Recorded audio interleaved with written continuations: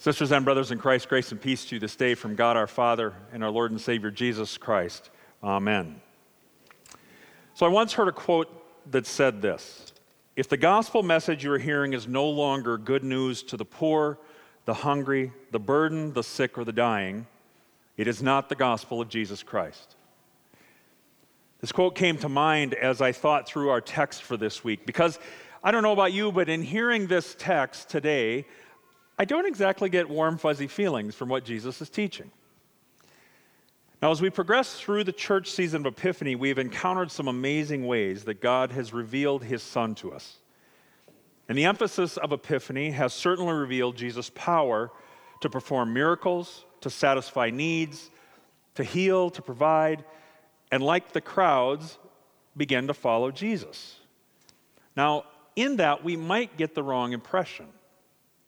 And that is, we seem to think sometimes that if following Jesus, it will mean that all of our problems in life will suddenly disappear, that every problem will be solved and every need satisfied, that your life as a disciple will be one of unbroken happiness and joy. Now, some modern church leaders actually teach and speak of it this way. Or maybe even worse, you might conclude that if these things aren't happening for you, that you aren't good enough, or that God doesn't love you. That is what the devil wants you to think. And so today, in Luke's version of the Beatitudes, Jesus reveals the stark truth of true life. And we hear a great reversal of sorts. What Jesus seems to be saying is that in this life, it's better for you to live in poverty than in wealth, to live in hunger rather than satisfied, to be sad and weep rather than have joy and laughter, and for you to suffer persecution than to be popular. Now, let's be honest. All of what Jesus is saying sounds like nonsense. Then again, as the church, you may have noticed that most of what we do, the world looks at as nonsense. Think about this. We stand at the baptismal font holding a beautiful living baby and declare that it is dead in sin. We stand before the congregation at a casket or an urn of those who have died and speak of death as but a slumber. We stand at the graveside and proclaim that the dead are alive in Christ. We take regular old tap water, as I talk about in confirmation, we can lap it even out of the toilet and splash it on the head and say a few important words, and we call it new life. We eat and drink tasteless wafers and cheap, sweet wine, but confess it to be the very body and blood of our Lord Jesus Christ. And that through it we believe our sins are forgiven when we confess being a sinner. And then forgiveness is declared to you by the authority of Christ from the mouth of a sinner. Do you see why the world looks on the church as nonsense? Because by the measure of the world and what humankind has defined as important, well, it does look foolish. But the point is, it's not really about what you or I or the world thinks. It's about what God says. God says that newborn babies are dead, but alive in Christ. And the dead believers are alive as well. God says that water and his word grant new life, and eating bread and wine forgives sin. God says that confessed sinners are justified and self-righteous hypocrites are damned. What God says, that's the reality. Not what you and I think or reason or feel or what we even see. But how are we to argue? When God said, "Let there be," everything in all of creation came into existence, including the creatures of creation, which you and I are, creatures of creation. When God sent his Son to earth to make the lame walk, the dead come alive, free those possessed by demons, that's what happens. When God speaks through a preacher that you're forgiven, justified, and saved, right here, right now, you are. So you might find yourself saying, well, but that's not really Jesus is talking about in this Sermon on the Plain. He's talking about things that seem to hit really close to home. Our wealth, our happiness, our health, our social status. Well, these things are important to us. Not for just an hour here on Sunday morning, but in every minute of every day. So what is Jesus driving at? Well, I think we need to consider a context. The crowds that had assembled that day were from all over Israel. This is what our gospel writer tells us. Why? Well, we're told that it was to hear and to be healed and fed and exercised. But Luke makes it clear that not all of these people were disciples. Let me rephrase that. Believers. Not all of these people were Jews. At least some of them were coming simply to benefit from Jesus' divine power, to have their bodily needs satisfied, and then to be sent on their merry way. And so Jesus takes the opportunity to speak into that and to explain God's blessings and how they relate to true life. And it's painfully clear that God did not send his Son only into the world to make you or I or anyone else rich, well-fed, happy, or popular. He didn't come to establish a utopia here on this side of God's kingdom. Make no mistake about it, it's not that he couldn't have, or that he tried and he failed. The one who created everything with just his word certainly could have spoken a word, and a whole new paradise would have existed once again. So why doesn't Jesus just give us that? Why doesn't he give us all that we desire?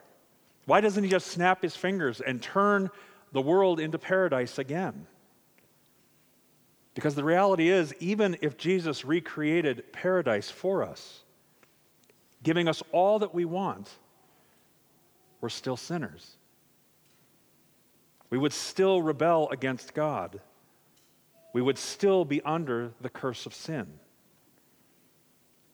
Sure, he could have allowed us to live forever, but worse than living dead in sin is living damned for an eternity. And that is why Jesus says that in this life, poverty is better than wealth, hunger than satisfaction, weeping than laughter, persecution than popularity, because what he's talking about are not your bodily needs, but your spiritual needs. He's speaking about the reality of our relationship with God. The broken world around us and the consequences of sin that touch our lives are a vivid reminder that the world is actually not the problem. We are. Weeping and begging and hunger for God's grace and mercy are the only proper response, because only then will we appreciate the real reason that Jesus came. Simply what Jesus is speaking is in matters of the heart. He's revealing the very things that separate you from God, the things you want to put your trust in instead of God. The devil wants you to be filled with so much wealth and food and happiness and popularity here and now so that you don't see or feel the real misery of sin. The devil wants you to believe that you are rich because of your own good works, for you not to see your brokenness, for you not to confess your spiritual poverty, to be completely satisfied in yourself, that you do not hunger for God's righteousness. You laugh at your sin. You will not weep over it. To value what other people say is more important than what God says about you. But the awful reality is that if we believe that because we are rich, well-fed, happy, and popular, that everything is right between us and God. Well, the reality of that is, if you believe that, the devil has already won. Because Jesus didn't come to get rid of poverty and hunger and sadness. In fact, he tells us we will have those things forever on this side of God's kingdom. Jesus came to defeat sin, death, and the works of the devil. He came to take your sin, your rebellion, against God upon himself and die for it. So much so that when God looks on you that are baptized into Christ Jesus, the only sinner he sees is his Son. When Jesus was nailed to the cross, God unleashed all of his wrath for sin on the greatest of all sinners, and that was his Son. His Son who took away your sin, and then and only then was God's justice satisfied. By Jesus' life and death, Jesus obtained true life for you, a life no longer under the curse of sin, a life that actually will see eternal paradise, filled with riches beyond your imagination, a life of unbroken joy where God himself calls you his beloved. Now, in Luther's day, when plagues and pandemics and famines and death were the realities of everyday life, people would say, in the midst of life, we are surrounded by death. Well, that's what the devil would still like you to think. He wants you to think that this is life. This is as good as it gets. Eat, drink, and be merry, because tomorrow you die, and life will be over. But Luther turned that saying around and said, in the midst of death, we are surrounded by life. This place where sin, death, and the devil stalk us, hurt us, kill us and our loved ones, this is not true life. True life is with God, and he gives you his promise and his blessings of true life, even in a broken world of death. He told you you had new life in your baptism, and he restores your life day after day with his forgiveness. He gives you his own body and blood, which preserves you to life everlasting. It gives you something to cling to in those moments when the devil is whispering lies again. Now that is good news for you, the poor, the hungry, the sad, and the unpopular. Thanks be to God. Amen.